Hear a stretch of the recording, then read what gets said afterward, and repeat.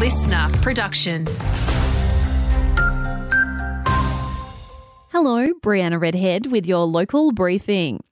Unreported retail crime is costing us. The National Retail Association says not reporting incidents could be standing in the way of finding an accurate solution. CEO Rob Godwin says it's also about protecting our retail workers. Only around about 10% of retail crime is actually reported. So National Retail working with all of the state governments and the federal government in trying to produce a consistent reporting standard to illustrate the true volume of retail crime that is happening out there. The Cook government set to introduce tougher penalties in Parliament this week. Farmers and pastoralists are called to have a say on federal agriculture policy. Applications are open for a seat on 18 government advisory boards. The Agricultural, Fisheries and Forestry Portfolio Boards register now live online.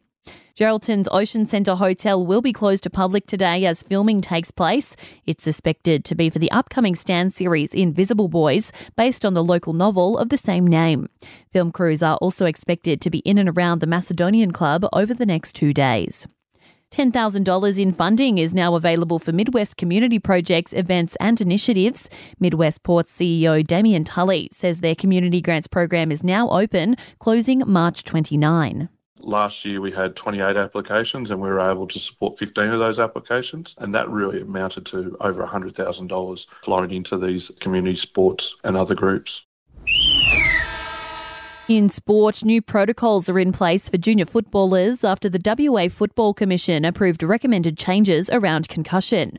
Among the return to sport protocols, junior players who have suffered concussion must wait a minimum of 21 days before returning to contact sport. For more information on the new changes, head to the WA Football website. Want more local news? Get free breaking news about our community. Download the Listener app, search for your area and subscribe now.